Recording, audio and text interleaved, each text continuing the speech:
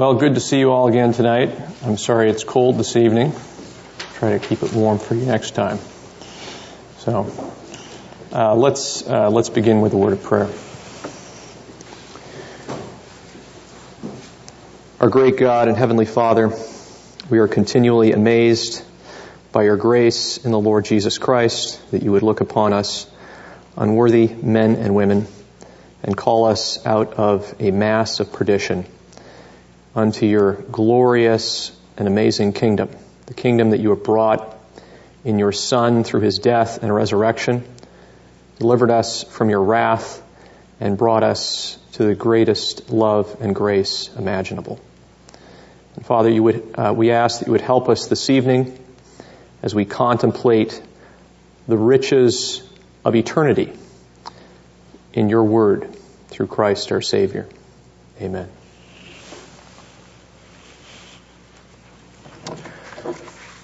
Well, this evening, we are moving on.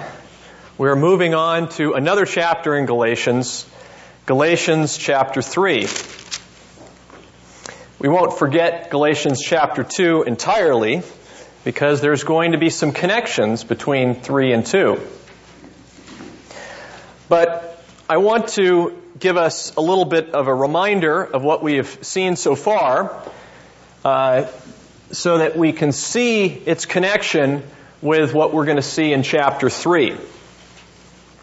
We have seen all the way from chapter 1 that God manifests himself to Paul on the road to Damascus as the Son of God, and conformed him unto the Son of God to be apostle to Jew and Gentile alike, therefore conforming him as Son in a new way in the history of redemption, a Son of God who accepts Jews and Gentiles alike, a Son of God who reveals a fuller sonship to his people, the Son giving us greater sonship in the heavenly places in Christ Jesus.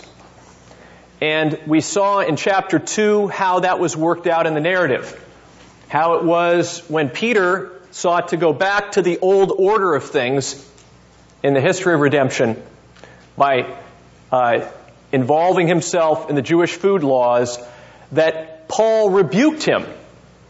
In other words, the life of the Son of God rebuked him and said, "Come up higher, Peter.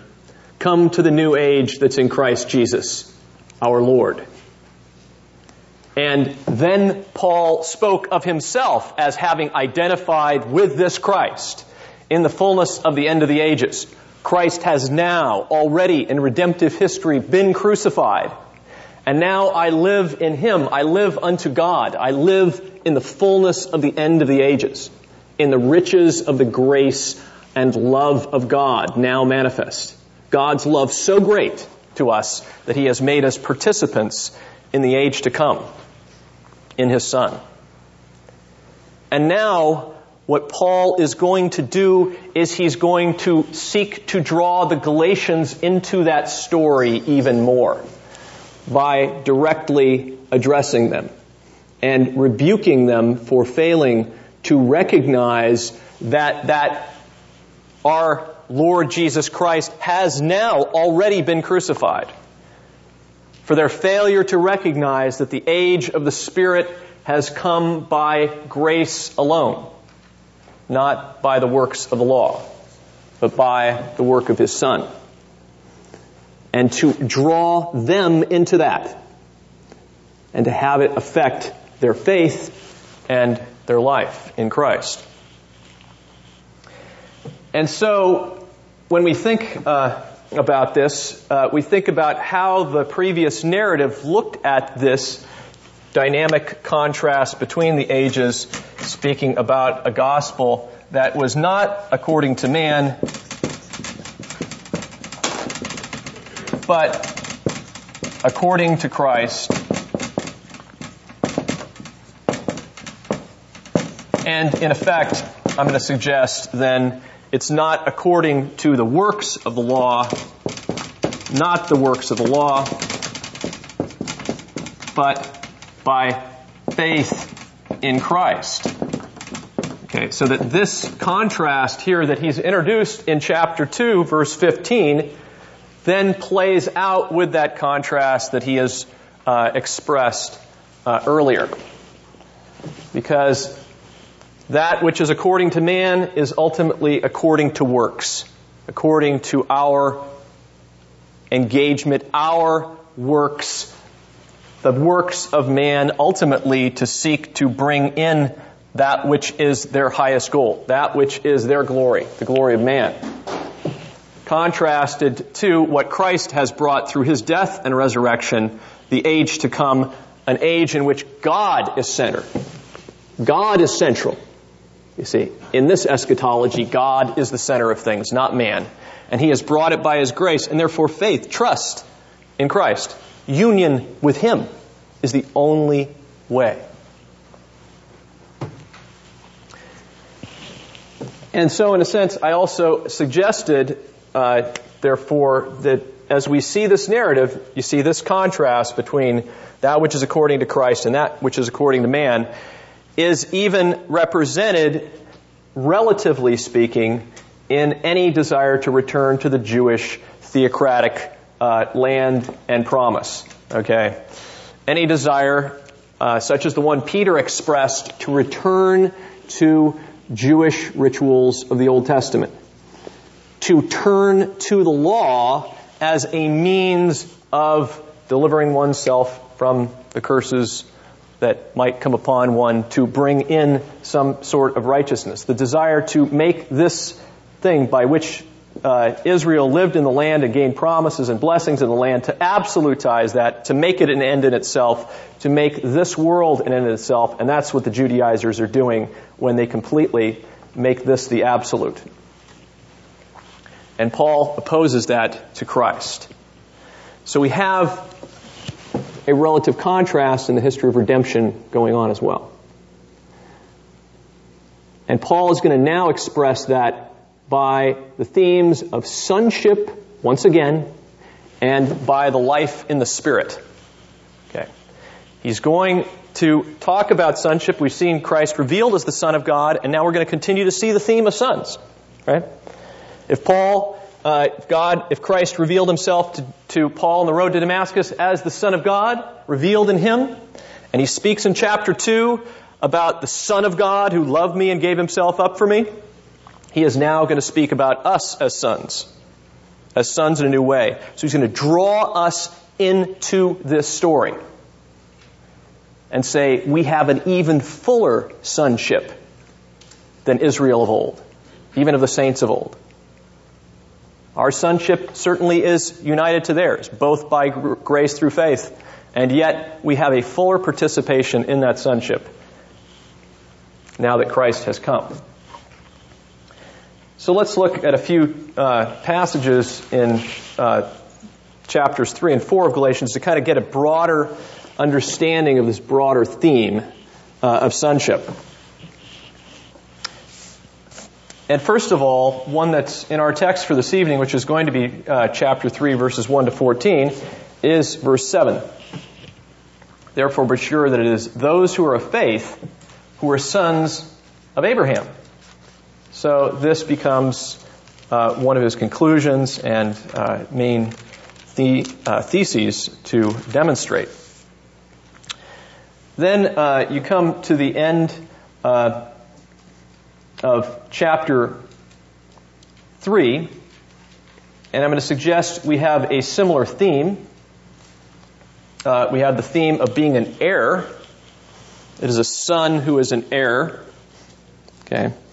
And so look at 3:29. Someone want to read that for us?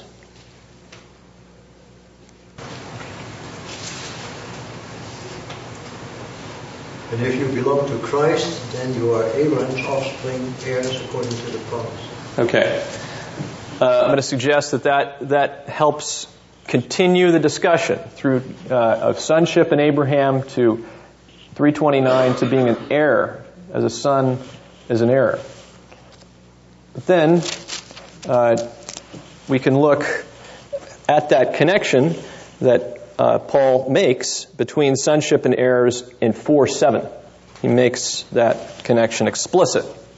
Someone read verse 7 of chapter 4 for us, please. Therefore you are no longer a slave, but a son, and if a son, then an heir through God. Okay. So there again, sonship. But he doesn't give up this theme. He continues it on through chapter 4 to verses 29 to 30.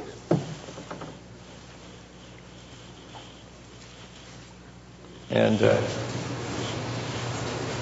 actually, we can begin the chapter, and verse 28 would be fine. Somebody want to go from 28 to 30? 31? 28 to 31?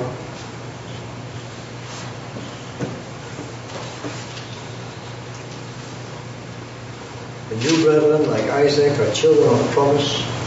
But as at that time he who was born according to the flesh persecuted him who was born according to the Spirit, so it is now also. But what does the Scripture say? Cast out the bondwoman and her son, for the son of the bondwoman shall not be an heir as the son of the free woman. So then, brethren, we are not children of the bondwoman, but of the free woman. Okay, so you see how he makes the quotation of being a son in verse 30, right? And he puts that together with being children of promise. And there's something else interesting that he does in that verse. He connects being a child of God, being born of what? Spirit. Being born of the Spirit. Okay. And that's interesting because at the end of chapter 4, he's going to speak of sonship and the Spirit. And what happens is when we begin chapter 3,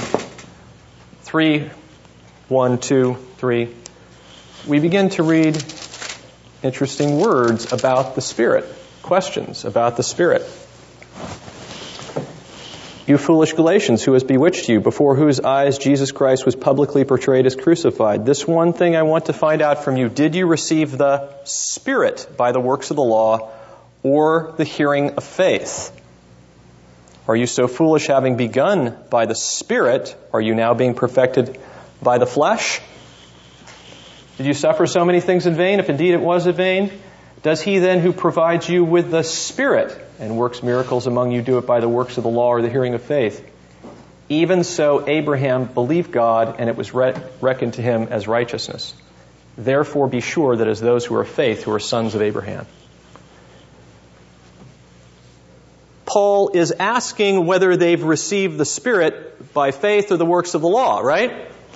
And then he concludes that with, therefore be sure that as those who are of faith are sons of Abraham.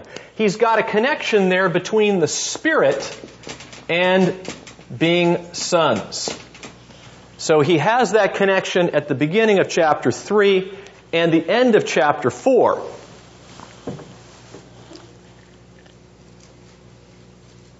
And it's interesting.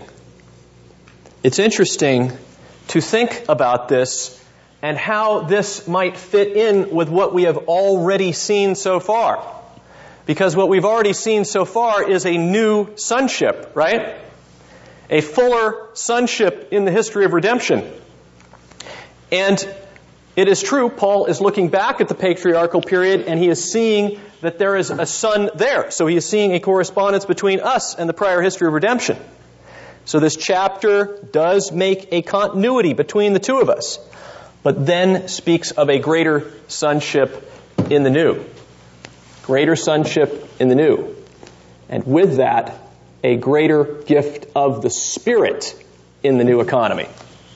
You see, you're born of the Spirit. If the Spirit comes down upon God's people in a new way at the day of Pentecost, is there not a fuller possession of being sons of God as a result? See? And that, I believe, is the question Paul is asking here. You see, did you receive the Spirit in the fullness of the times? The fullness of the times that have come now in Christ. The Spirit is given in greater measure now.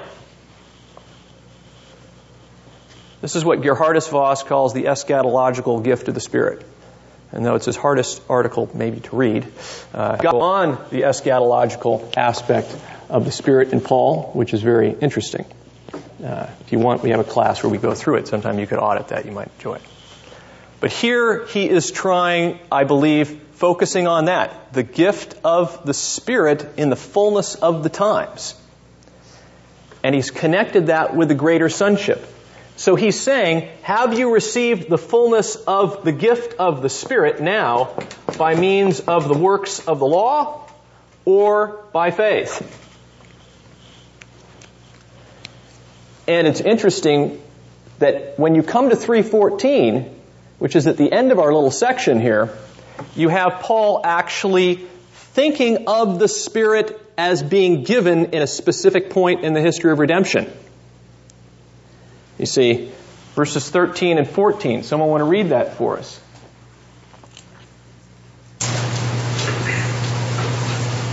Right. Christ redeemed us from the curse of the law by becoming a curse for us. For it is written, "Cursed is everyone who is hung on a tree." He redeemed us in order that the blessing given to Abraham might come to the Gentiles through Christ Jesus, so that by faith we might receive the promise of the Spirit. Okay. In other words, he's talking somewhat historically here, isn't he? After Christ bore the curse of the law in history, he did that in order that the blessing of Abraham might come to the Gentiles. That's a historical reality, is it not? The blessing of Abraham now coming to the Gentiles? Isn't that what Paul is now brought into as an apostle to the Gentiles? In his union with the Son of God, he specially reveals the fullness of the gospel being given to the Gentiles. And so when Paul speaks here of Christ bearing the curse, and now doing that so that the Gentiles might come in, he's speaking historically, isn't he? And therefore, the concluding phrase, in order that we might receive the promised Spirit through faith, is also historical. It has a historical vector, that we may now, in the fullness of the time, receive the Spirit in greater measure. So he is speaking about the full outpouring of the Holy Spirit in these times. Yes? Paul uses in him extensively in his epistles, and I take that to mean that we are in union with Christ. The Old Testament saint was such a person in union with Christ. Could we say that an Old Testament saint was in him? And the receiving of the Spirit, we are each engulfed by the Holy Spirit. Can that be said of the Old Testament saint? Yes, I think both can be said of the Old Testament saint. The Old Testament saint was in union with Christ in anticipation of the full coming of Christ. Right? And the Old Testament saint was indwelt by the Holy Spirit. Right? How else does one believe and trust in Christ to come apart from the Holy Spirit? Right? It is only by the work of the Holy Spirit in our hearts that we actually are regenerated and we come to faith. So, no Old Testament Arminians or Pelagians. Okay. But I'm suggesting to you that Paul is then, even though he implies even what you're saying here in this text, he is also suggesting a greater fullness of union with Christ, a greater union, and a greater participation in the Spirit.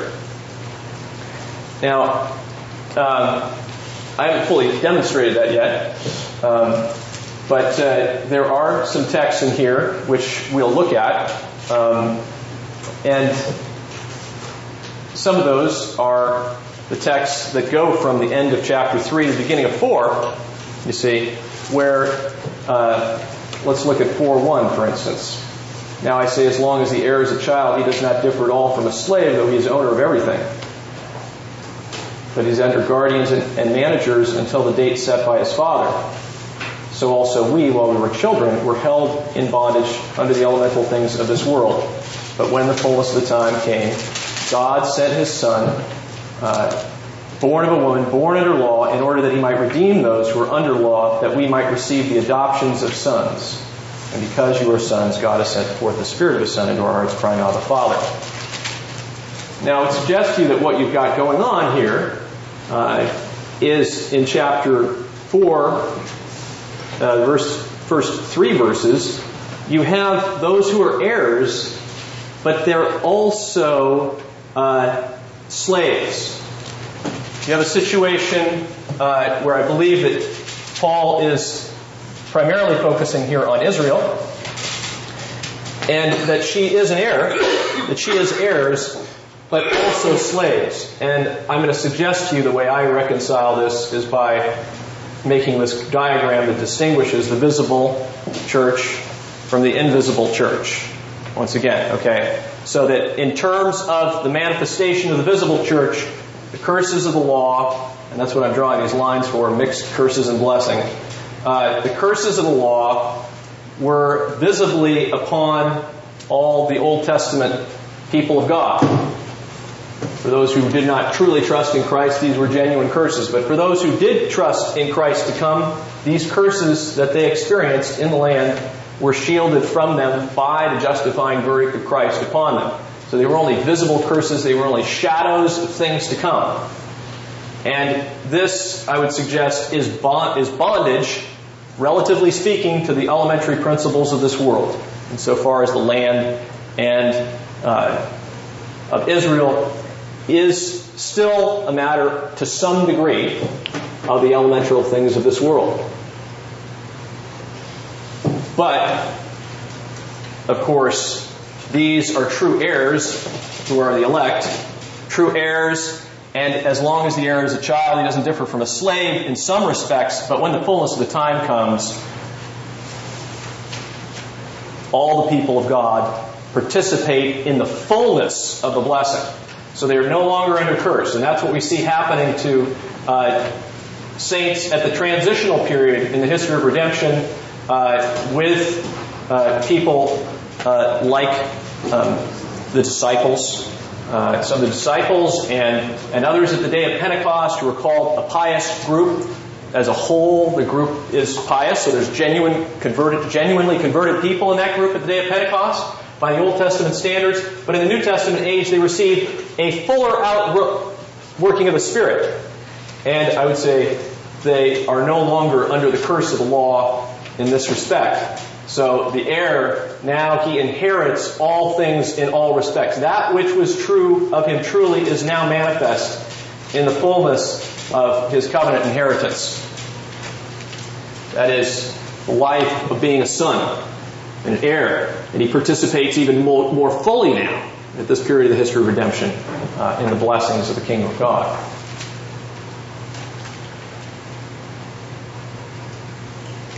Okay, well, let's look at another passage in Paul where we have this aspect of the Spirit being a down payment of the age to come. And we'll be looking in the Epistle to the Ephesians, chapter 1, verses 13 and 14.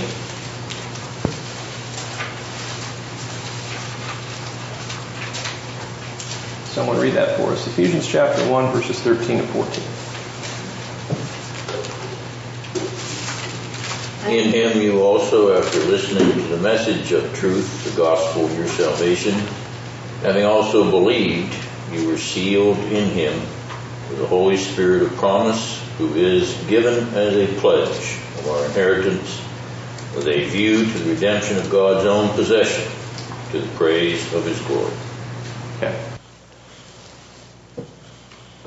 Notice Paul talks about the Spirit given as a pledge of our inheritance. Now, Many good people have worked on this text and suggested to us, like Dr. Richard Gaffin has suggested to us, that Paul, when he's talking about a pledge here, when he's talking about the Spirit as a pledge, we have to think about the pledge of the future inheritance. Okay? And you might want to think about two different types of pledges that you might get. If you're, let's say that your grandmother is putting you in her will, okay, and she could have a couple of different ways of promising to give you, let's say, $3,000. Right? She's got $3,000 in gold bullion, and one pledge that she might give you is a piece of paper that says, besides the will, you get this piece of paper that says, I pledge to you such and such $3,000 in gold bullion. Another kind of pledge, though, would that she actually gives you some of the gold bullion. Look, I'm going to give you not just a promissory note, but I'm going to give you some of the gold bullion as a kind of down payment. I'm going to give you some of the substance of what you will have at the end of when I die now. Okay? And I'm suggesting to you that that's the kind of pledge that we have here. That the future blessing of God's people is the inheritance of the Spirit. And God gives us something of the very substance of that inheritance as our pledge, you see. He's given us the Spirit as a pledge of the inheritance. Yes? So, this wasn't given to the Old Testament saint then. My question, I'm not trying to no, that's all right, Dave. paint you in a corner. Paul uses language and description and specification that was not employed in the Old Testament. So, either this is something new for the New Testament believer, or it just was never revealed or explained in the Old Testament. What I'm going to argue for is a progression going on. Okay, some people have talked about this in terms of like organic progression. You know, for instance, if you got a plant and you plant that plant and you got these nice little seedlings. Let's say you have a tomato plant. You know, you want it to bear fruit. Okay, when it comes up, can you say it's alive? That's a tomato bush. I've forgotten what they are. Yeah, you can, right? But is it come to its full blossomage, full fruitage at this point? No. And when it does later on, okay, you can say, wow, this is the tomato tree, right? Or the tomato bush, all right? You can say this is it. But that which, it still was before, but now it's truly come of age. Okay? And that's what I'm suggesting to you we have here, is the blessings of salvation in their very nature and substance are the same between the Old Testament and New Testament saint. Okay? In their very nature. Just like the substance of that tomato plant is the same early on as it is later. But the maturity of that and the greater fullness of the salvation is given in the new economy.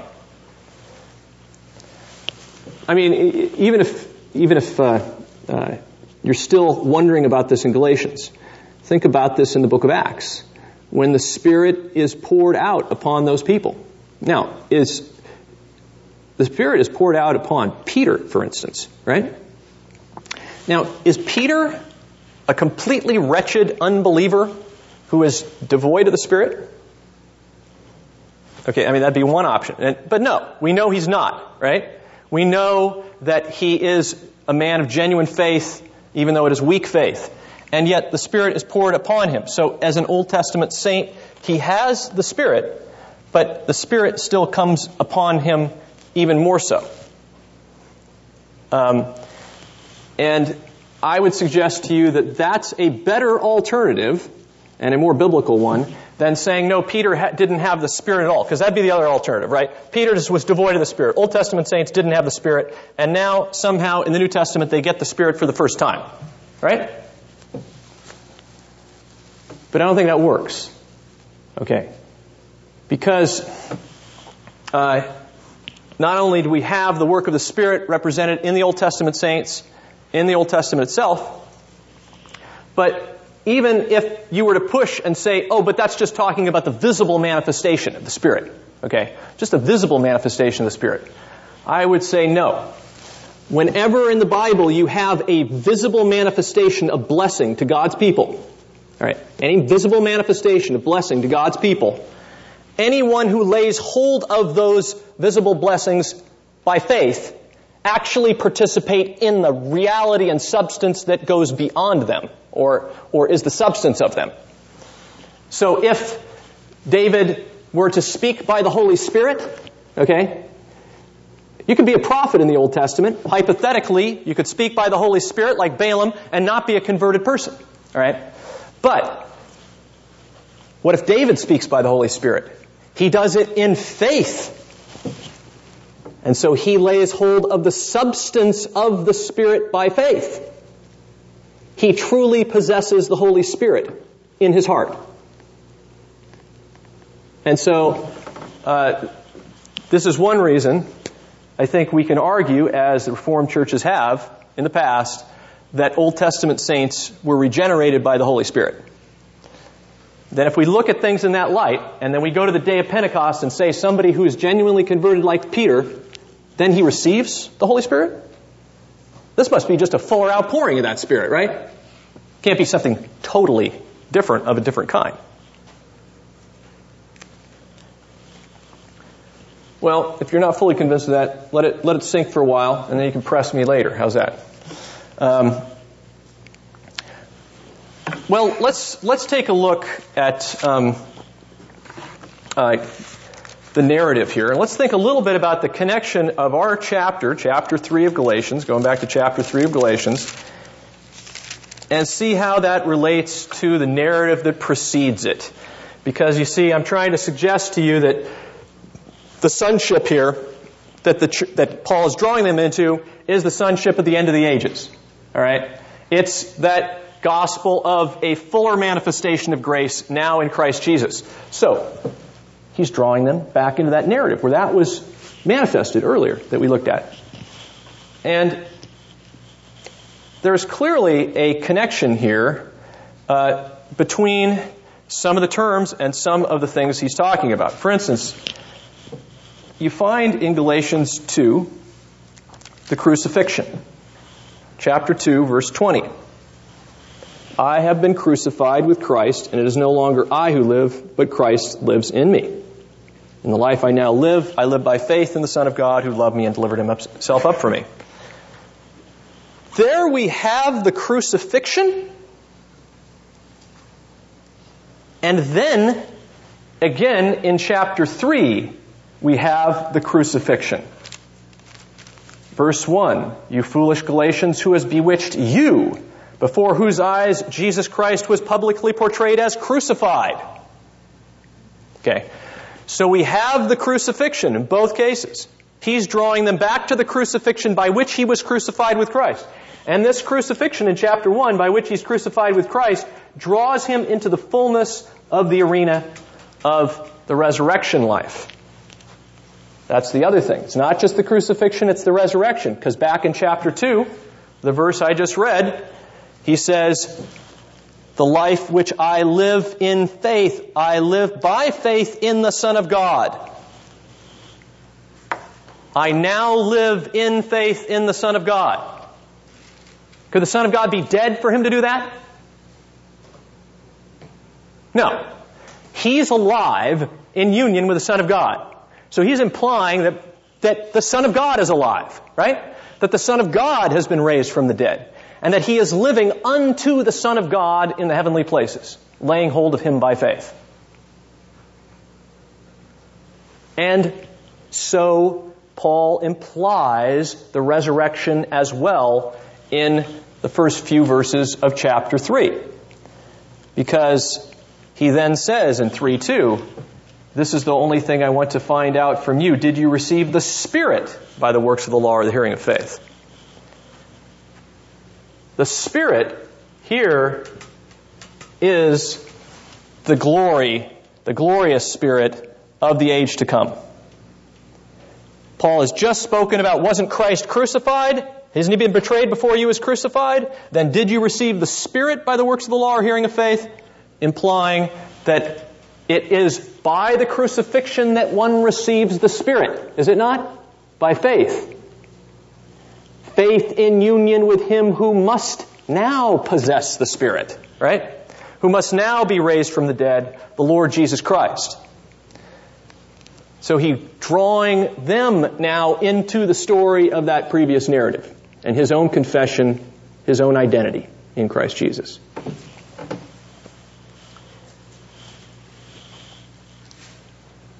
And it may be that if this is the case, it may be that this idea of who has bewitched you might just reflect, though the words aren't identical, back on Peter. Was not Peter bewitched, you see, and taken aside and brought back to the older economy? And now who has bewitched the Galatians?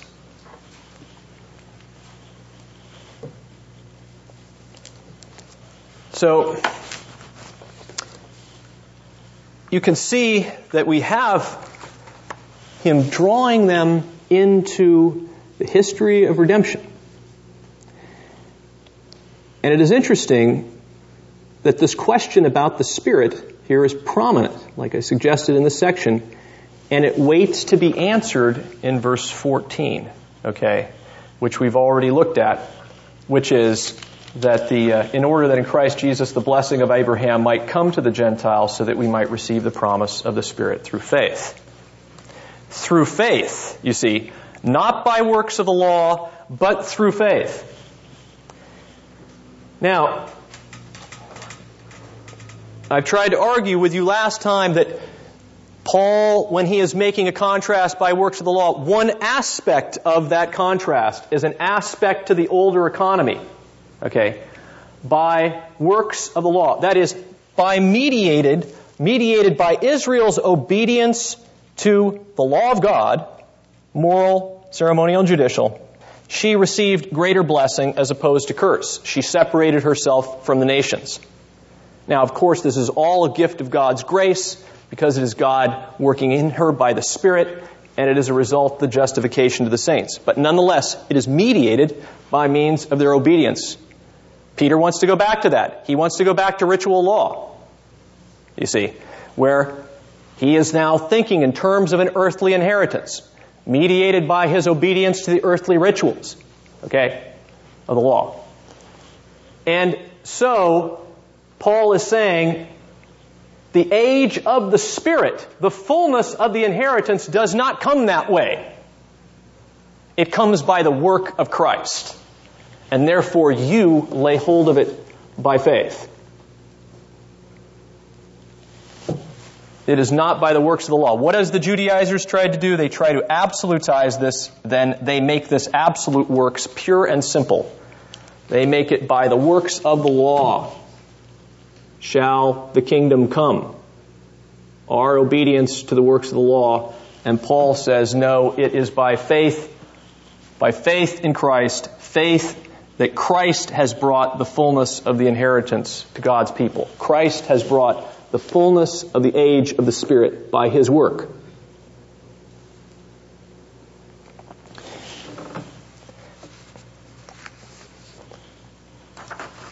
Well, any questions? That word in the first verse, chapter 3, the public display. Mm-hmm.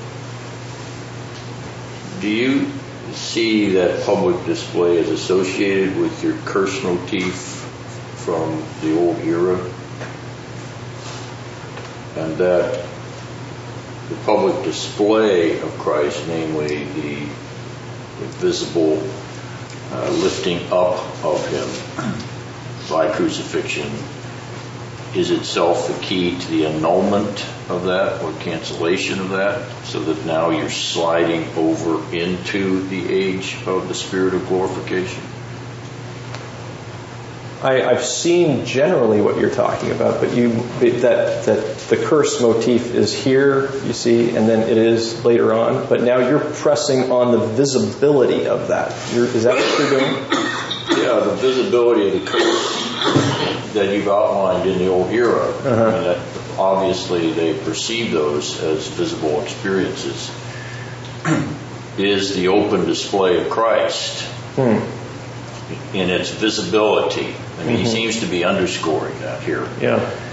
Is that itself part of this cancellation or annulment?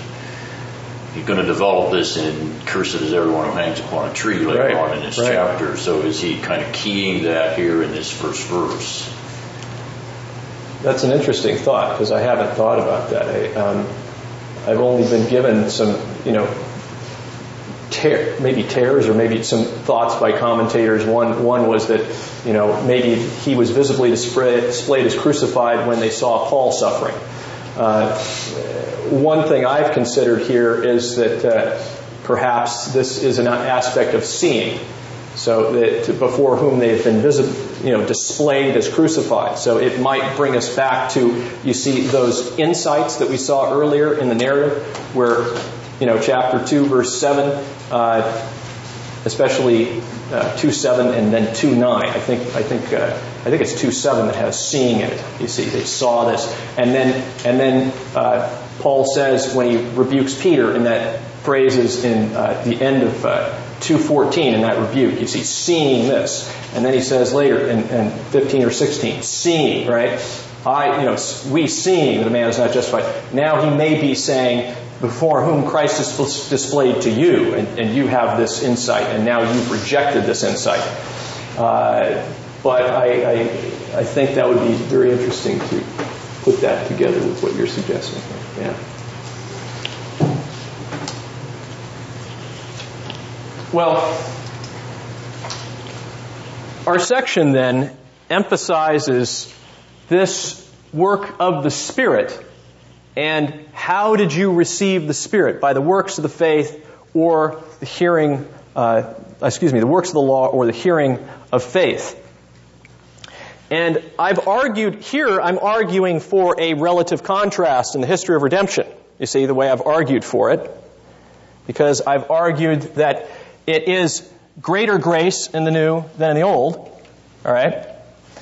So, in some sense, here the works of the law are seen in their relationship to the old covenant of grace.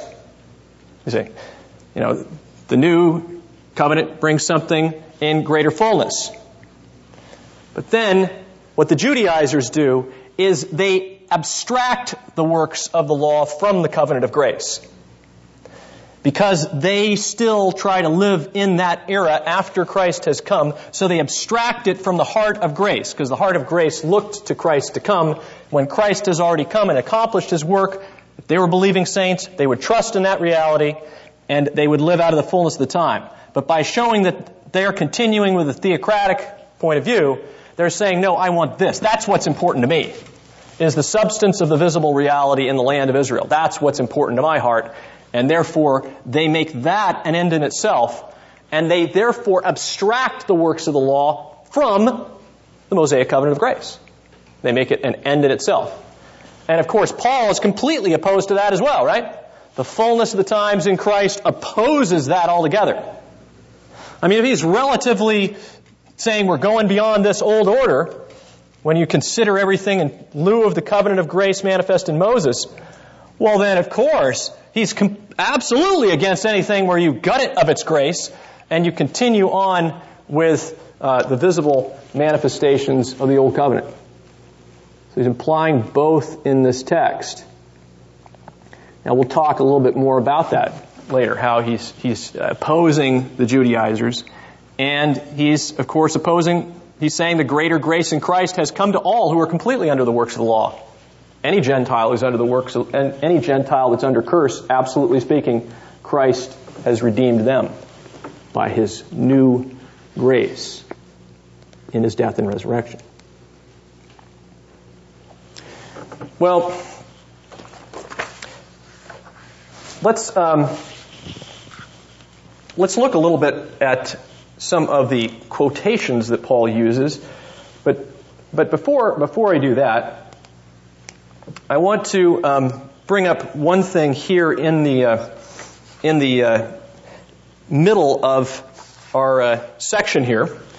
If you look at your handout, and I'm looking for mine here. If you look at your handout, I've given you a couple pages at the end, and I want you to look at the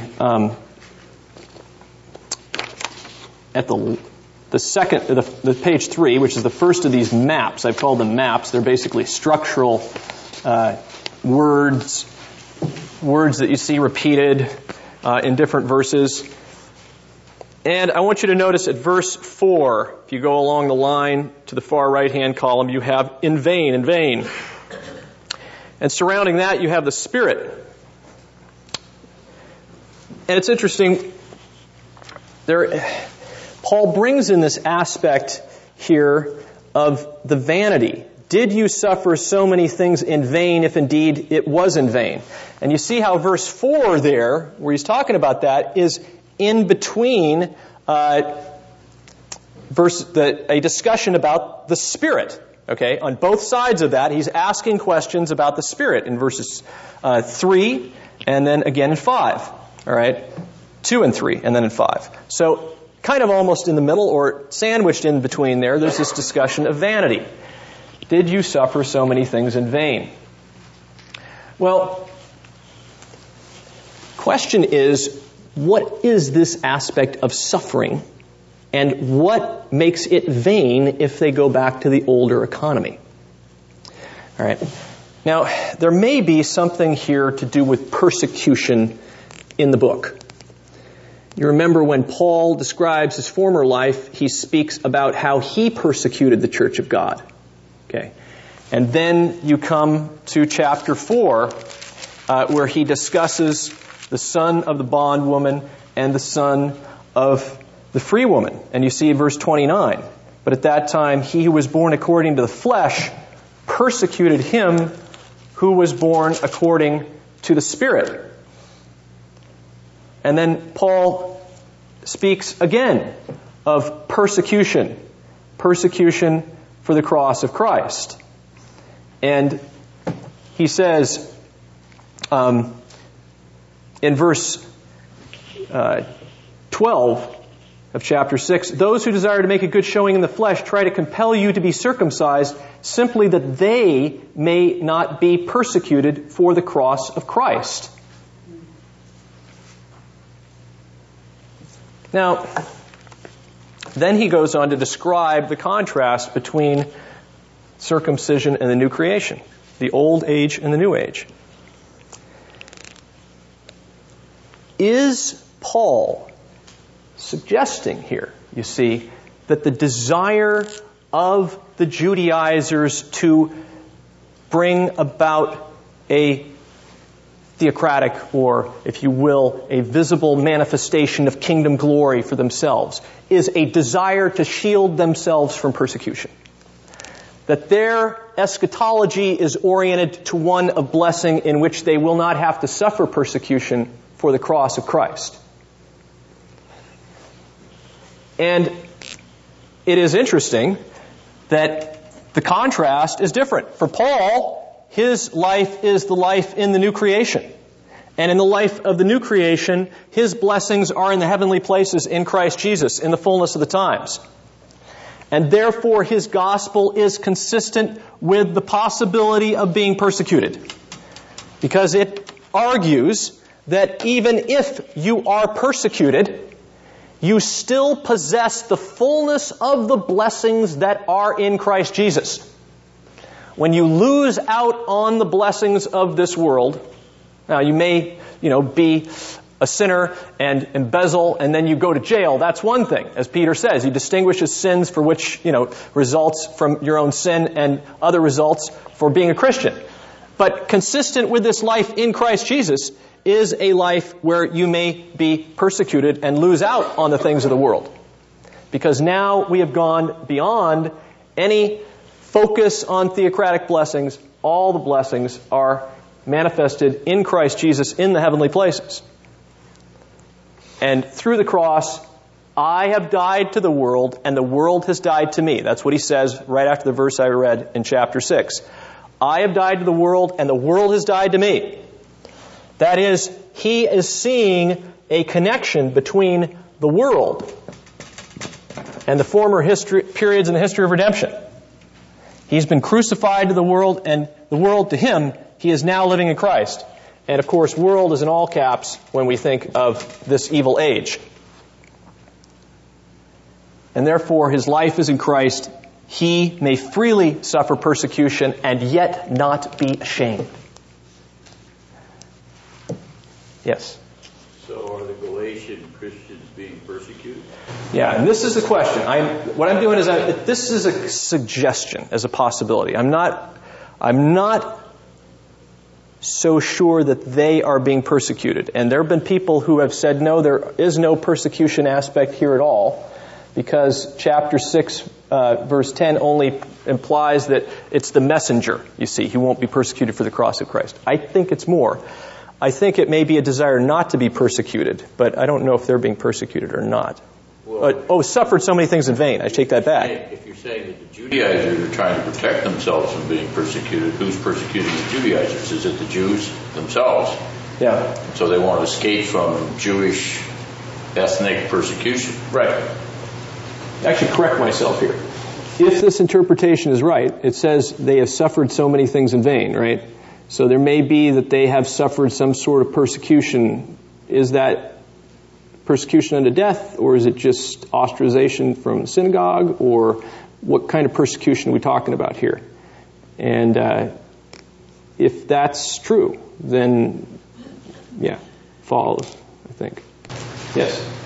I happen to be reading Ridderbos on Galatians today. Oh, good. And he says that word that is translated suffer can also be translated experience. Mm-hmm. Did you experience this much? Yes. And that's the other option. Did you experience all these things in vain? In there would be experience all the life of the Spirit in vain. Okay.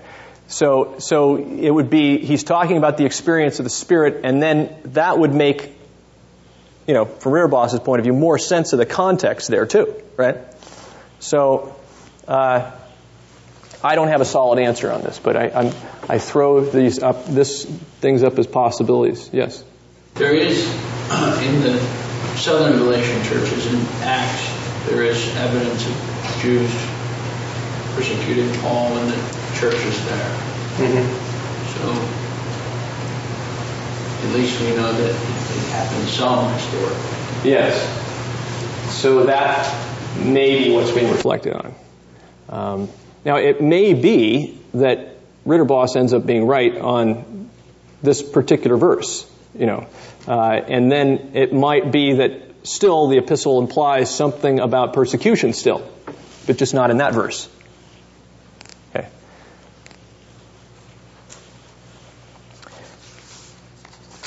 All right, well, that was kind of an aside. Gives us enough time to kind of take a break and come back.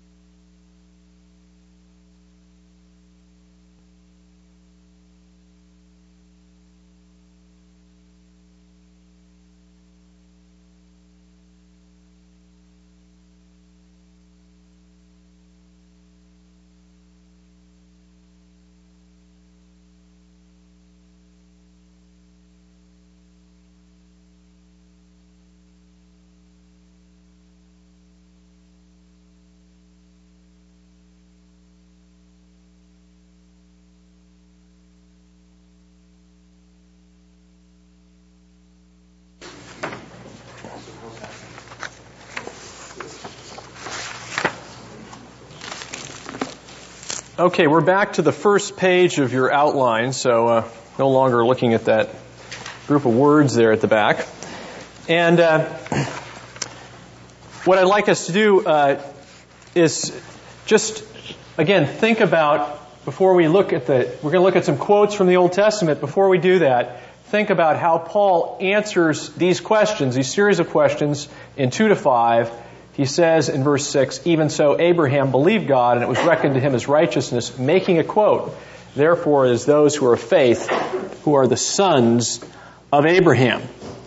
So we're going to take a brief look at the quotations in their context that Paul goes to here.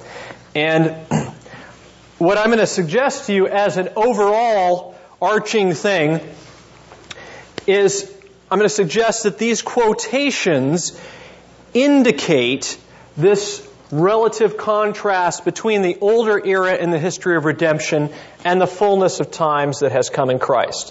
What we've been talking about here, I believe Paul illustrates with these quotations. And illustrate is really a weak word, because in reality he's trying to get us to go back and see our union with the previous history of redemption now come to its fullness in Jesus Christ. Okay? And so back to Abraham, and then back to contrast the law, and bringing us up to the prophetic era. So, looking at this first quotation, Genesis 15, verses 5-7. Let's go back there. Even so, Abraham believed God, and it was reckoned to him as righteousness. And we're back to Genesis 15, verses 5-7. Someone read that for us.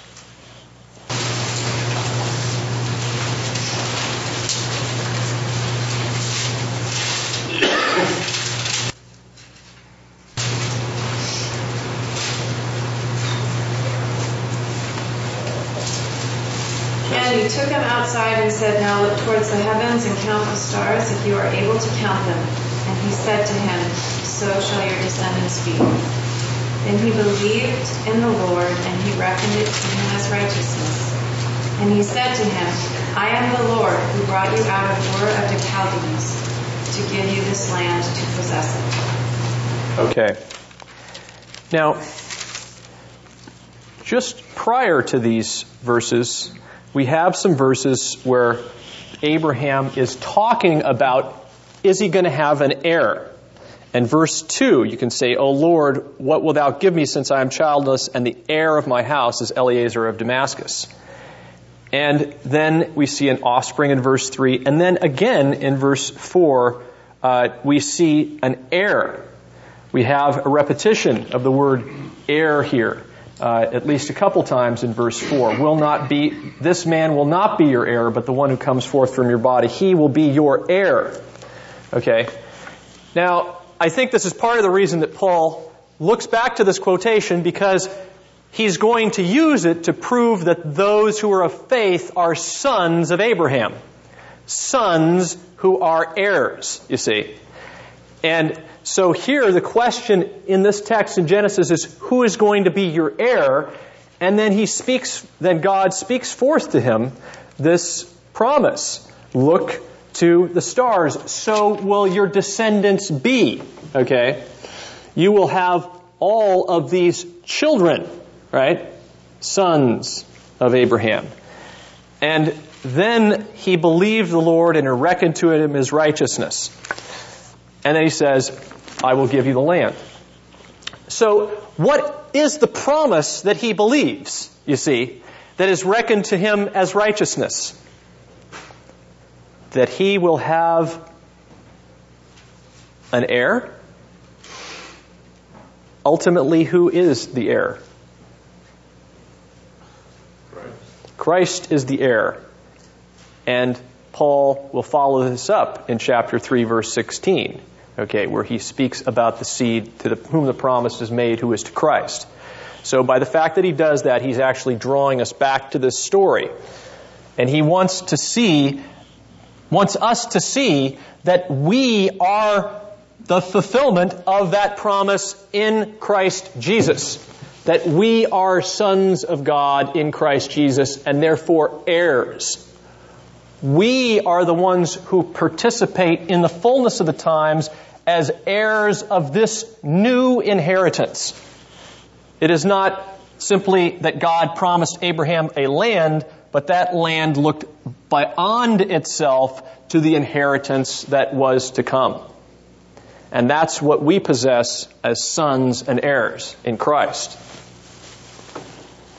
And so those who are of faith are heirs in Abraham. And that's what he believes to count it to him as righteousness. And it will also be to us justified in Christ in righteousness. By faith, not by works. Well, let's look...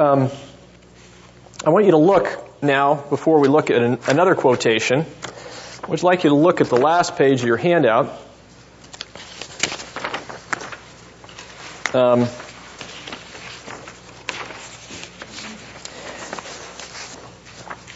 And first of all, I want you to look at this possible chiasm on the bottom. People have done some structural work on this text. And one suggestion is this chiasm on the bottom, which has these citations, okay? And first you would see in the B that it's those of faith who are blessed with Abraham, and then B prime down at the bottom you have Abraham blessed in the blessing to the Gentiles. Then you would have C and C prime, and the formatting got mixed up here, I'm sorry. Those who are the works of the law are cursed. With C prime, Christ redeemed us from the curse, and then another quote from Deuteronomy 21:23 below. Then your D's, no one is justified by the law is not of faith, D prime. And in the middle you have a quote from Habakkuk, the just shall live by faith. That's one suggested structure. There's another one that's not quite a chiasm, but it also puts the Habakkuk quote very much in the center.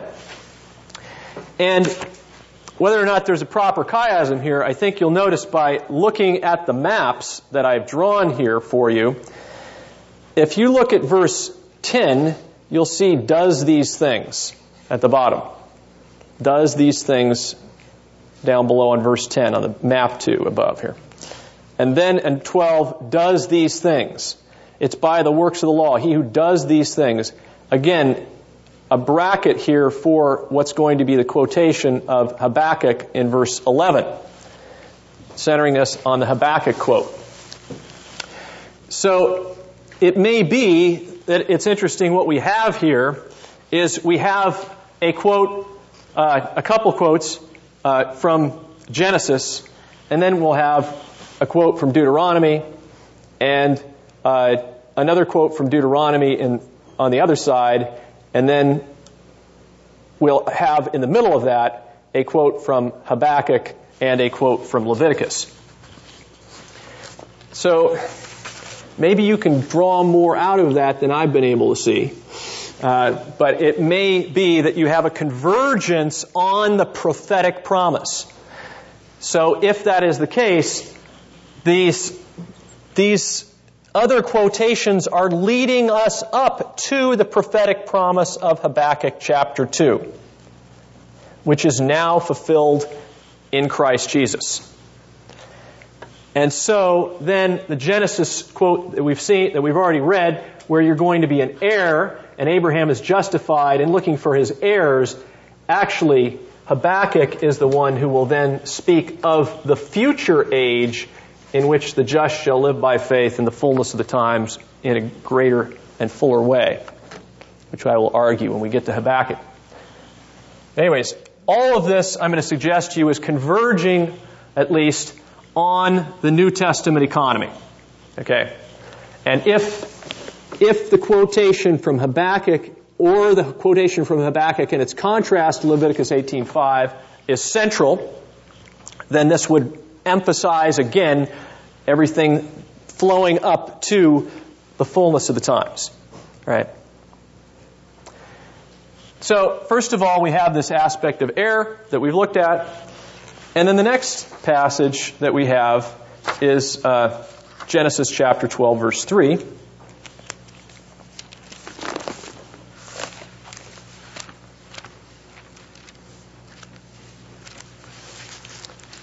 And now we're on the second, let's see. That is Genesis 12, verse 3. Someone will read that for us?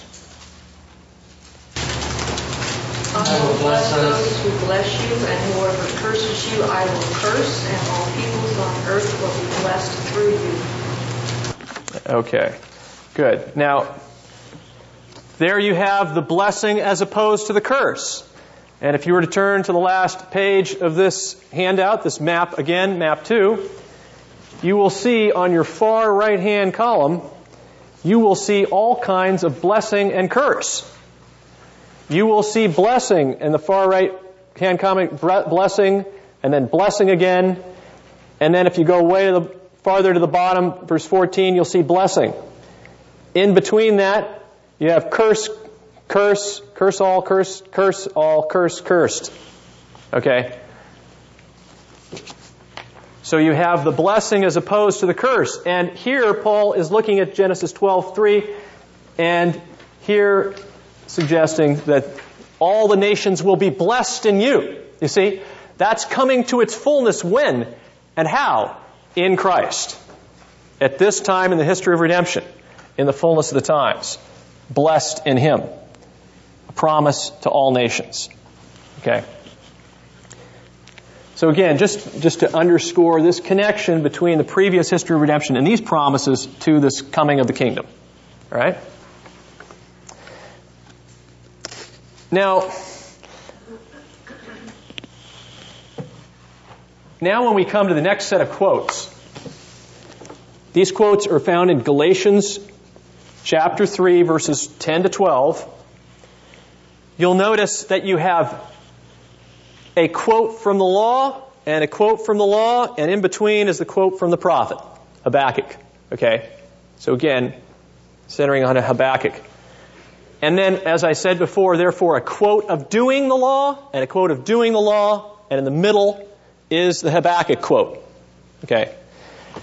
So, we're going to have this contrast. Paul is now going to be making a strong contrast between works of the law and the arrival of the great grace that's coming in its fullness at the end of the ages.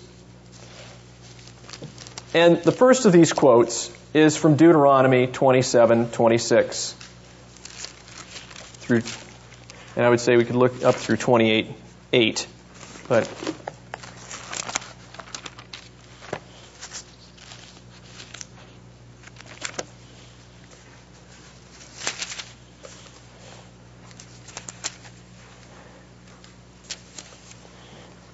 somebody want to read for us 27:26 through 28:8.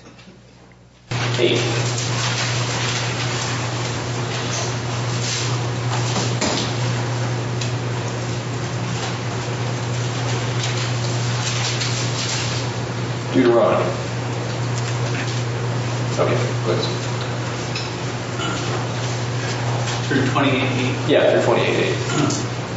Cursed is he who does not confirm the words of this law by doing them. And all the people shall say, Amen. Now it shall be, if you diligently obey the Lord your God, being careful to do all His commandments, which I command you today, the Lord your God will set you high above all the nations of the earth. All these blessings will come upon you and overtake you if you obey the Lord your God. Blessed shall you be in the city, and blessed shall you be in the country. Blessed shall be the offspring of your body, and the produce of your ground, and the offspring of your breasts, and the increase of your herd, and the young of your flock. Blessed shall be your basket and your kneading bowl. Blessed shall you be when you come in, and blessed shall you be when you go out. The Lord shall cause your enemies who rise up against you to be defeated before you. They will come out against you one way, and will flee before you 7 ways. The Lord will command the blessing upon you in your barns, and in all that you put your hand to. And He will bless you in the land which the Lord your God gives you. Okay.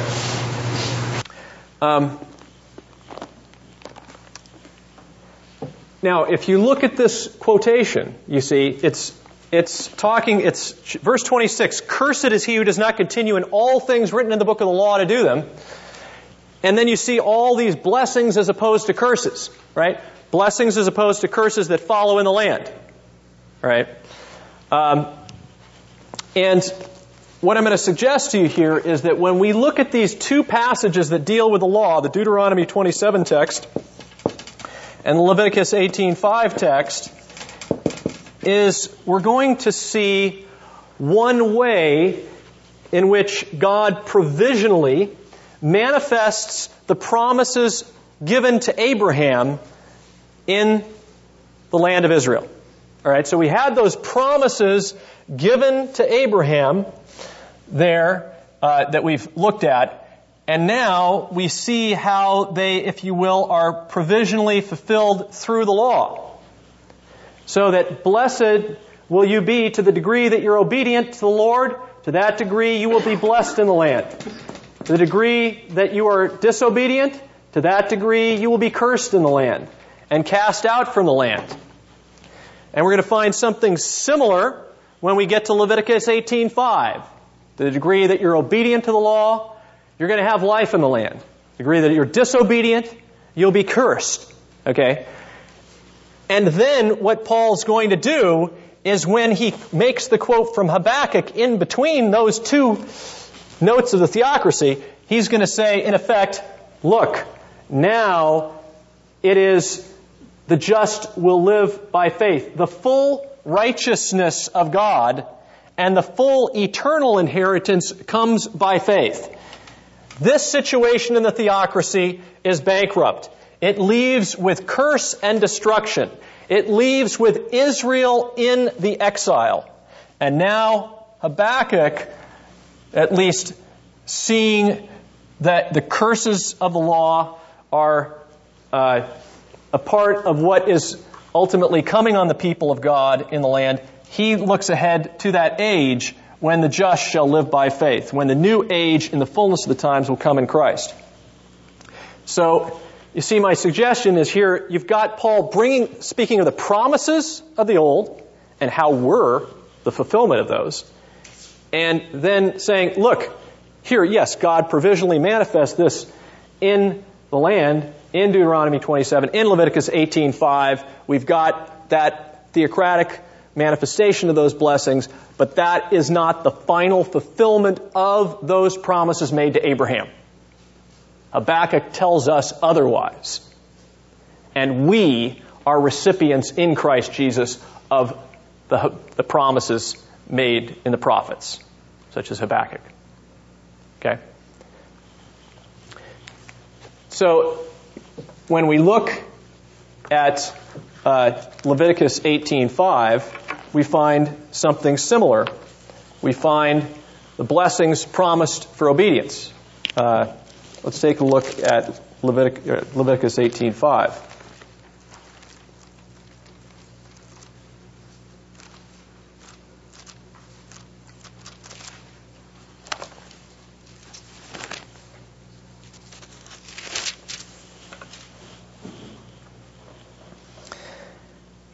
Someone want to just read for us, I'll read verse 5, and then I'm going to ask somebody to read for us in a minute something. Well, somebody read for us verses 1 to 5, if you would.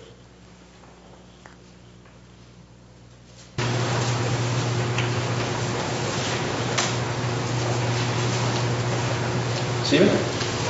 Yeah. Okay. Just 5. Oh, just, no, 1 to 5. I'm sorry. 1 to 5. The Lord said to Moses, "Speak to the Israelites and say to them, I am the Lord your God. You must not do as they do in Egypt, where you used to live. And you must not do as they do in the land of Canaan, where I am bringing you. You do not follow their practices. You must obey my laws and be careful to follow my decrees. I am the Lord your God. Keep my decrees and laws, for the man who obeys them will live by them. I am the Lord." Okay. So keep my commands and my laws. The man who does them will live by them. Okay. This is a promise, I'm going to suggest to you, of the degree that the one who does this, to the degree they will have life in the land. That's an aspect of this promise. It is not simply that the one who does these things shall live in them. That is certainly true. The one who does these things shall live in them. But that by itself is kind of a tautology. The one who does these things, well, obviously does live in them. It's more than that. The one who does these things shall have life by them. All right? As opposed to death. And you can see this follows off a blessing that God is giving. He's calling his people there in the first few verses, who they are, and now he's giving them a blessing. And I believe that this is further substantiated when you get to the end of the chapter, when you look at verses 24 to 30, because there you have the opposite.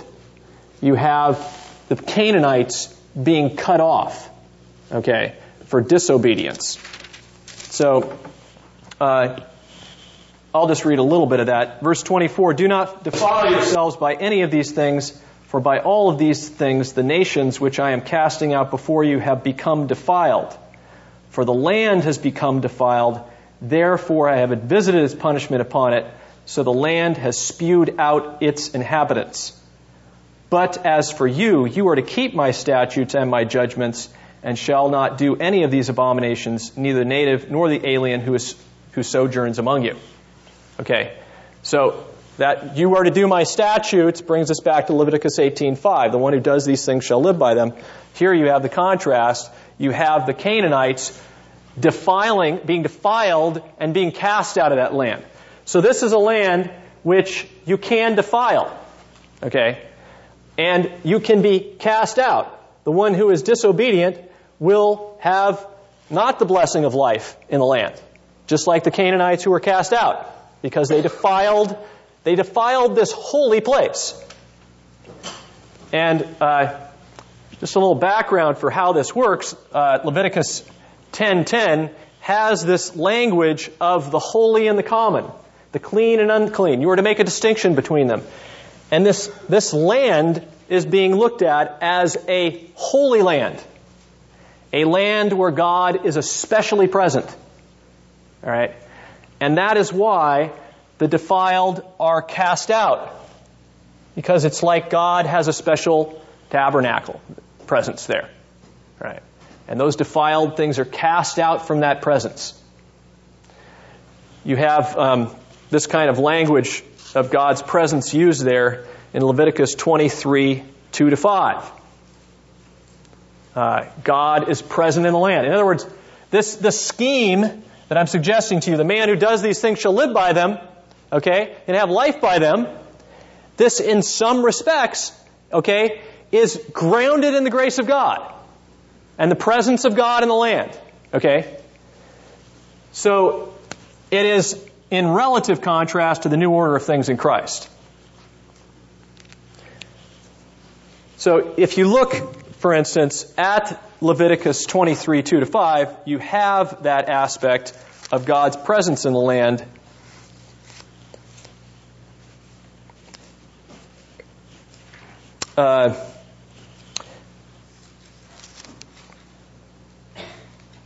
Well, maybe you're good.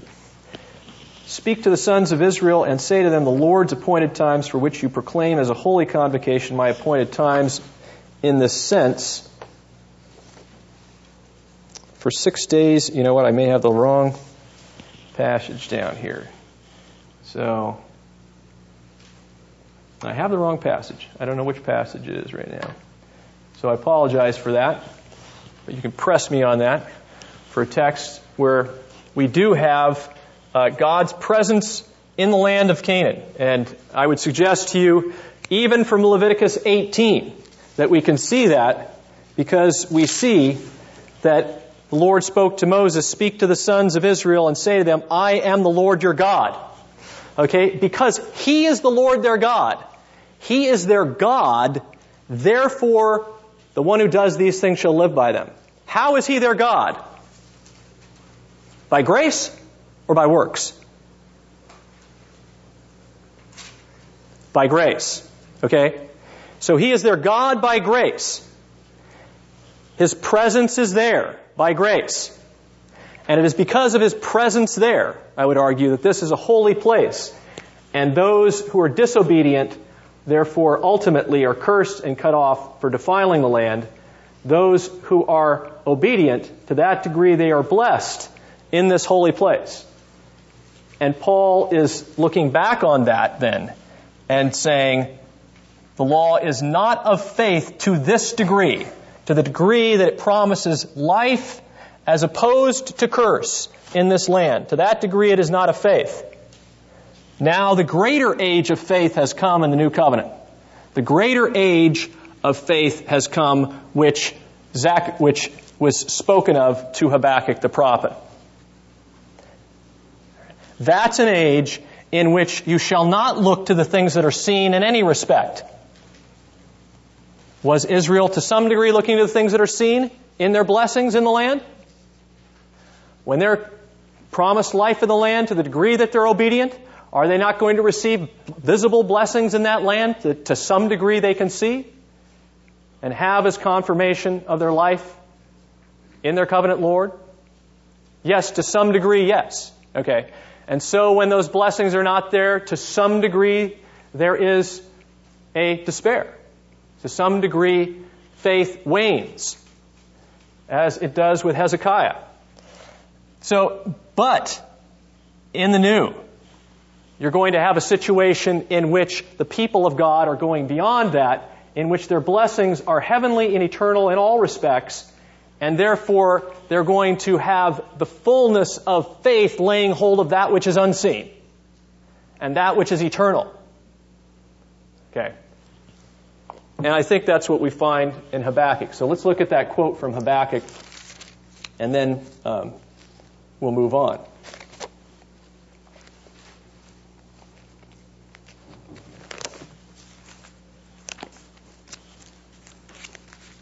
Habakkuk 2, verse 4.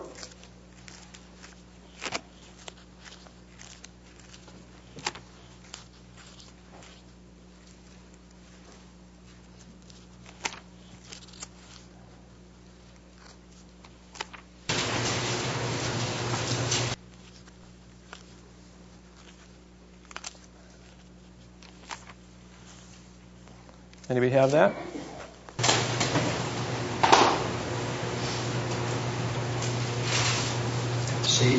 See, he is puffed up, his desires are not upright, but the righteous will live by his faith. Good. See, the proud one, he is not right within him, but the righteous will live by faith.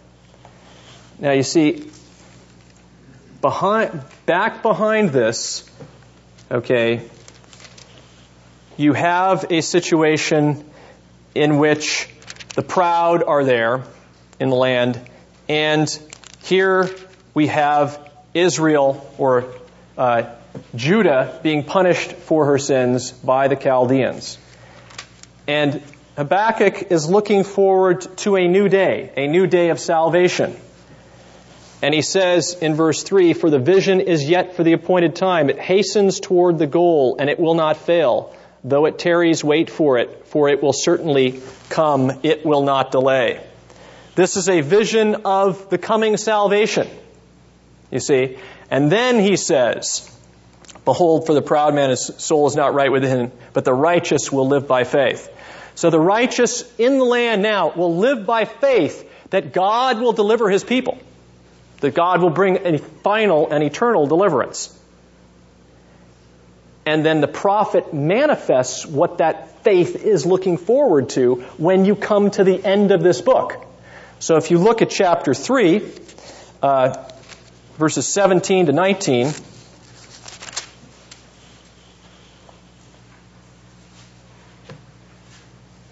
you see what is manifest. Somebody want to read that for us?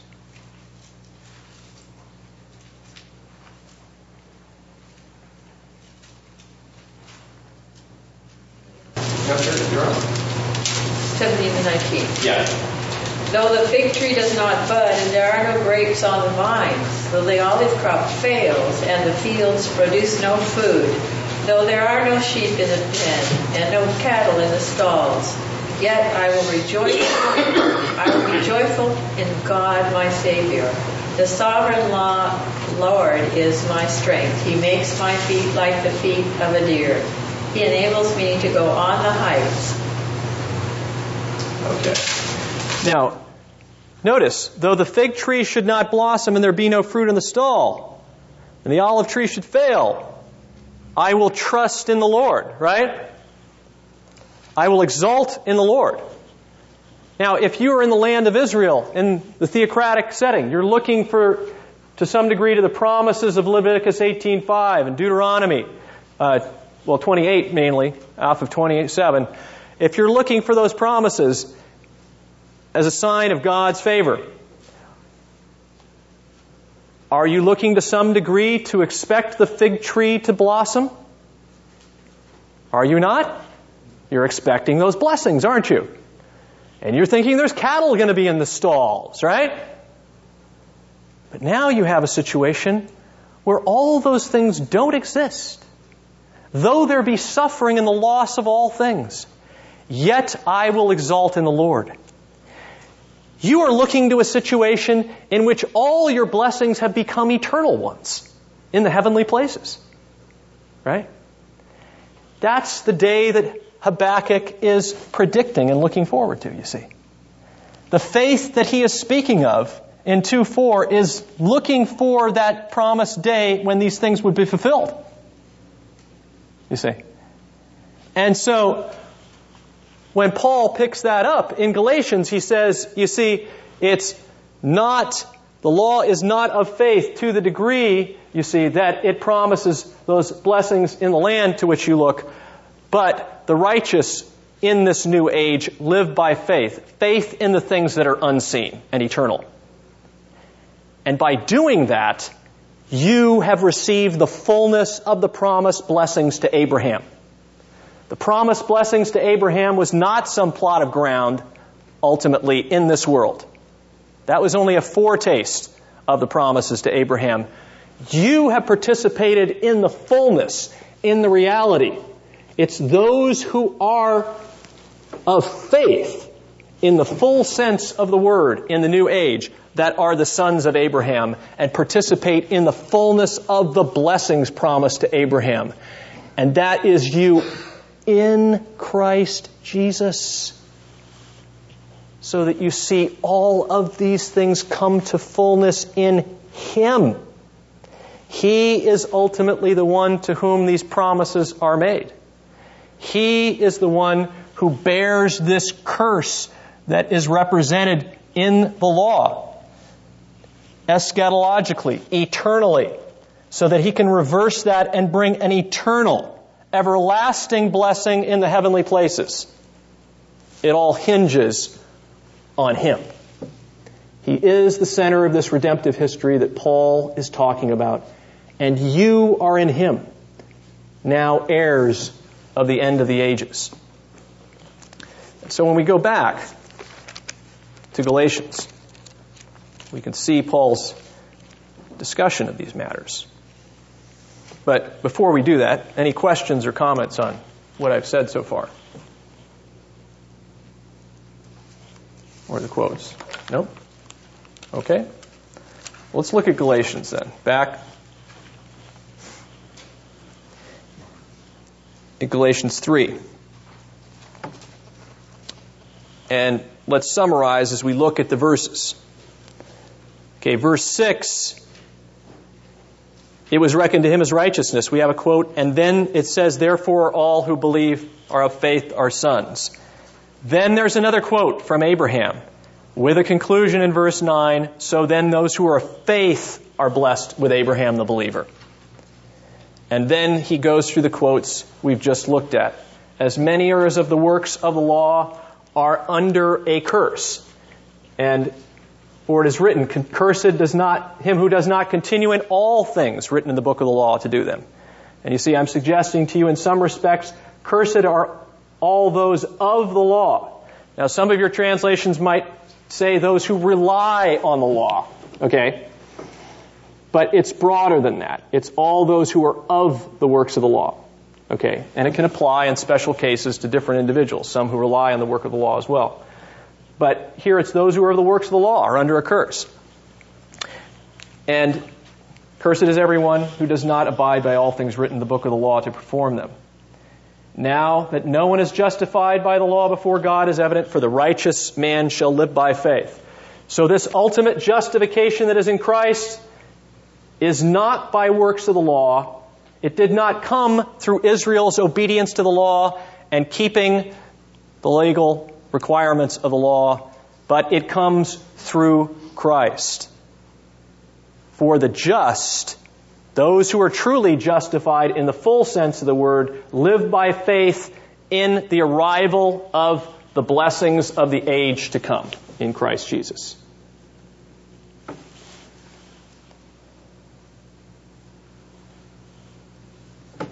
However, the law is not of faith. On the contrary, who practices them shall live by them, you see. Again, I'm suggesting that you can interpret it in this relative respect. They who does these things live by them, have that life by them. But no, the life that we're promised now is the eschatological life, the eternal life. Now I want you to notice, before we look at 13 and the centering of the curse of Christ, because this is what we want to see how all this is transitioned and come in Christ. Look at how these last two verses that are quoted have a word in them that is similar. Okay? The Habakkuk quote says, "The righteous man shall live by faith."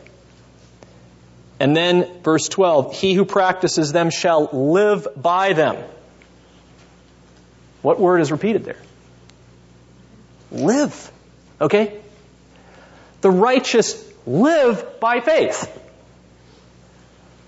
Is this just ultimately the righteous live by faith? Is this just temporal life? No. This is eternal life, is it not? And this is the life that's in Christ. What does this remind you of in chapter 2? The life that I now live in the flesh, I live by faith in the Son of God who loved me and gave himself up for me, right? The life I live, the eternal life that I possess. The eternal life now that I possess in the Spirit.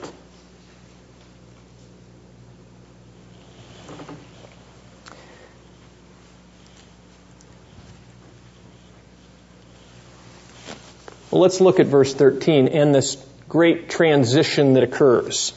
Okay. Great transition occurring in Christ. Christ redeemed us from the curse of the law, having become a curse for us. For it is written, "Cursed is everyone who hangs on a tree." Well, let's take a look at that quotation. Deuteronomy 21:23.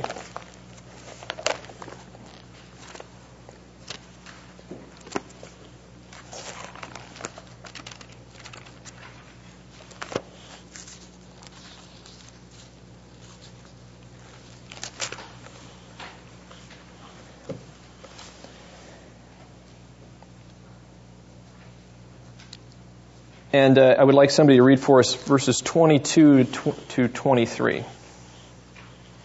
If a man has committed a sin worthy of death, and then he is put to death, and you hang him on a tree, his corpse shall not hang all night on the tree, but you shall surely bury him on the same day. For he who is hanged is accursed of God, so that you do not defile your land, which the Lord your God gives you as an inheritance. Okay. Now it's interesting that Paul quotes this particular passage, because it's cursed is everyone that hangs on a tree. And why do you take the body down on the same day and bury him? He who is hanged is what? Cursed. Accursed of God, so that you do not defile the land that the Lord your God has given you as an inheritance. Has Paul chosen this verse partially because it reflects on that?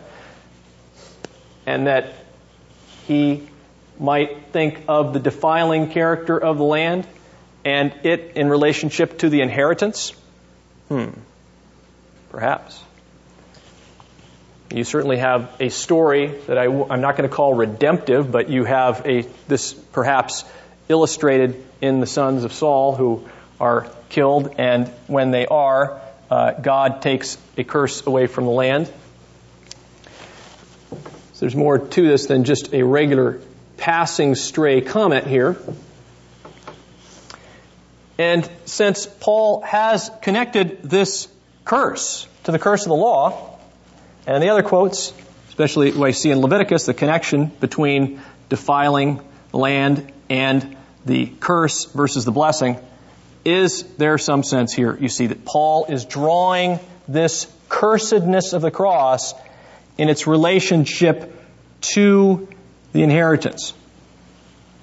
Clearly what he's doing is, at least if we relate these passages together, he's talked about the curse earlier that separated God's people from the fullness of the inheritance in the land.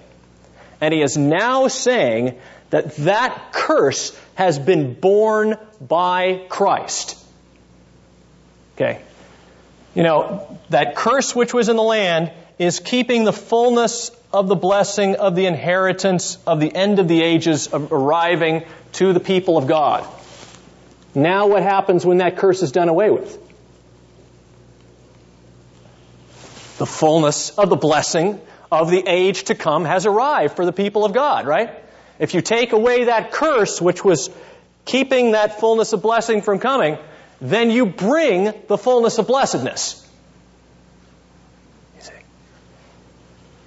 And Christ bears that curse.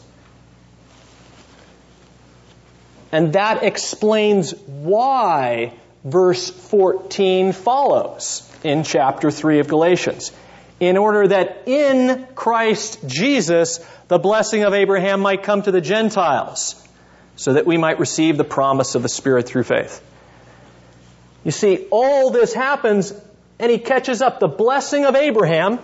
You see, we said the blessing of Abraham is fulfilled now. The blessing of Abraham as a result might come. You see, the curse is laid on him eternally, and the opposite is the blessing of Abraham. If there was curse still in the land, which kept the fullness of blessing from coming, now that's done away with, so that the fullness of blessing does come in Christ Jesus. So that now we receive the fullness of the promised Spirit by faith. Well, why the blessing of the Spirit? Why the blessing of the Spirit? Well, I would suggest to you it's partially because it's the Spirit's presence in that land that is, in fact, the blessing that is there, is because of the presence of the Spirit in the land. If you want to see this, you can look at the Song of Moses, where they sing going toward the tabernacle, land of the Lord, the place where the Lord is present. So the Spirit is present in the land, but there is still the curse upon the land. So the fullness of the blessing of the Spirit has not come, because the curse still abides. And what happens when you take away that curse? Then the fullness of the blessing can come, right? The fullness of the blessing comes once that curse is done away with. And so, it makes sense that Paul says, you see, that once Christ redeems us from the curse of the law by becoming a curse for us, He does that in order that the fullness blessing of the Spirit might come in Christ Jesus. And we receive that promise of the Spirit. What, by works? No, by faith. In fact, we receive it in the fullness of faith. That blessing isn't even mediated, blessing as opposed to curse, that is not mediated through our sanctified obedience, as Israel's was visibly in the land. It comes purely by that curse being borne by Christ Himself, taking away that curse. bringing in himself, in his resurrection, the fullness of the Spirit to his people. You see, he, having become a curse, then receives the opposite, which is the fullness of the blessing promised to Abraham. He receives the fullness of the Spirit in his resurrection, so that now he may grant others life in himself, so that in Christ we receive the fullness of the Spirit through faith in him, all that he has done alone, not by works in any respect.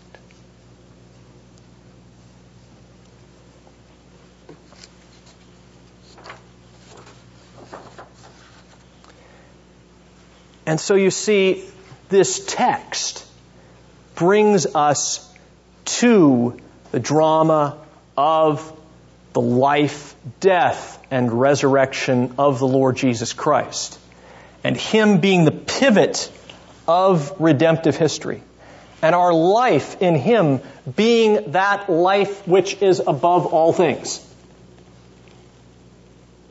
And I want you to notice how Paul uses his pronouns.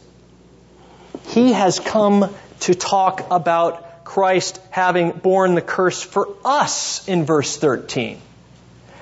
That in order that in Christ Jesus, the blessing of Abraham, that we might receive the promised blessing of the Spirit. That we, yes, Gentiles too, because the Gentiles, the curse that separated them from the inheritance of God is done away with for them too. Is it not? We, Jew and Gentile. But we. Remember how Paul was trying to draw the Galatian churches into the drama of the life of Christ?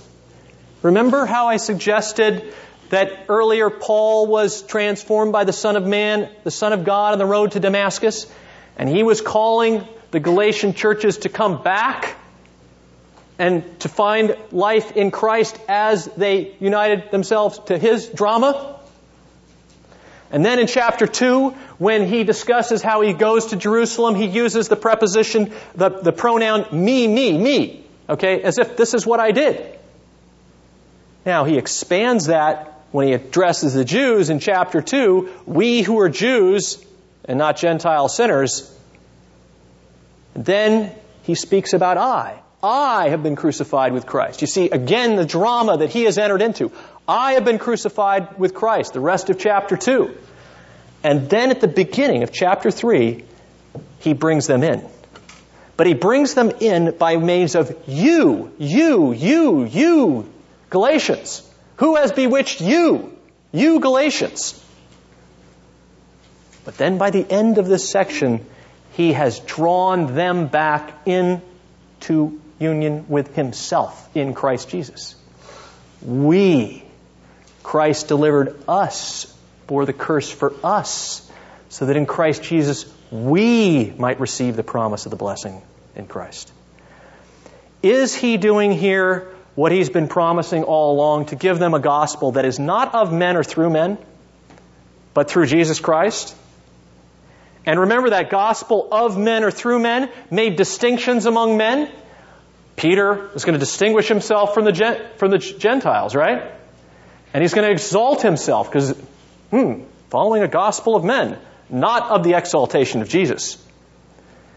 Now Paul has brought us all into the fullness of the exaltation of the Son of God, so that we are united together in the blessing of his resurrection life in the Spirit, so that we may boast in Christ Jesus and not in the flesh.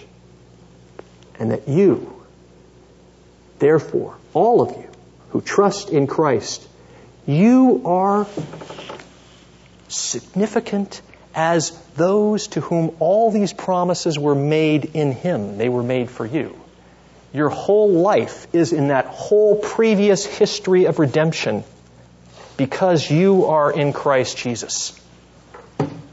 And you have come to the fullness of the blessed age that is in Him who loved you and gave Himself up for you.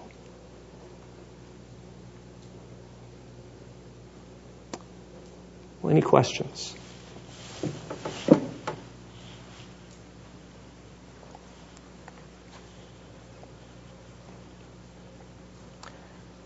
Said we'd look a little bit more at this absolute contrast, but I haven't had time to develop that. Yes? I kind of hesitate to ask the question, but a particular psalm always strikes me. It's difficult to sing, Psalm 144, where it speaks of that land. Our sons and their youth will be like well-nurtured plants, and our daughters will be like pillars. Our barns will be filled with every kind of provision. Our sheep will increase by thousands, by 10,000s in our fields. The oxen will draw heavy loads. All of these seem to be pertaining to the blessing. And it seems a bit odd that we would sing that then. Well, the wonderful thing is we can't sing it. Because you see, what happens as a result is we find our life identified with the whole history of redemption. Okay. We see that the blessing that God gave, which was, this blessing in the land is simply a foretaste of the heavenly blessing intruded into redemptive history. Okay. So we see that blessing that God gave in the land of Israel, that was a foretaste of the blessedness of Christ. And therefore, we sing that psalm in the fullness of the times as those who find our blessedness in the inheritance above in Christ Jesus. We sing it, you see, with Habakkuk and the prophets in mind. And yet at the same time, we see also ourselves in Christ, insofar as we see that curse on the land, which is keeping the fullness of that inheritance from coming. We see two things. We see our own sin, right? Our own sin, that if it were an end in itself, if this was the final answer, our own sin would keep God's blessing from coming, period. And yet, we find our life in Christ who bore that curse and has brought the fullness of the inheritance of God above. So He's brought the fullness of that blessing to us. Yeah.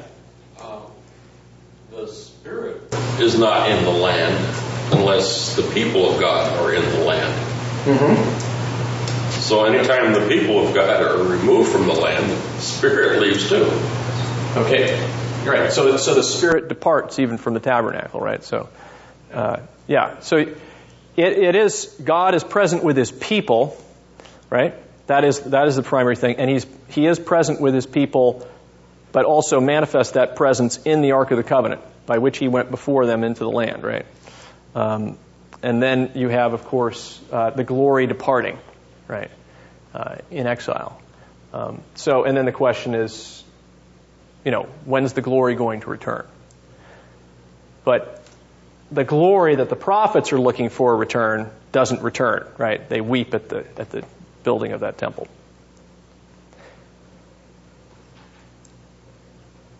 Now you see, as you look at some of the curses of the law, when you think about this, you look at the curses of the law, these curses remind you of your complete darkness in the Gentile world, being separated from the life of God entirely, so that when you see the curse upon the land, you see, in fact, what you deserve because of your sins. And you see, it's not just that curse on the land, but it's the eternal, everlasting curse to which those curses point that were mine outside of Christ. And Christ bore those from me to bring me into the everlasting glory. And when you see, on the other hand, the great holy wars of the Old Testament, you see the progression of David's kingdom. You are seeing there a foretaste of the blessedness of the age to come manifesting itself, of the righteousness of the age to come more and more manifesting itself, to the degree that curse is turned aside. And you are seeing the gospel, therefore, revealed in Christ himself. And therefore, you look beyond those things to the greater age of grace when Christ has destroyed principalities and powers and triumphed over them, finally, in the cross.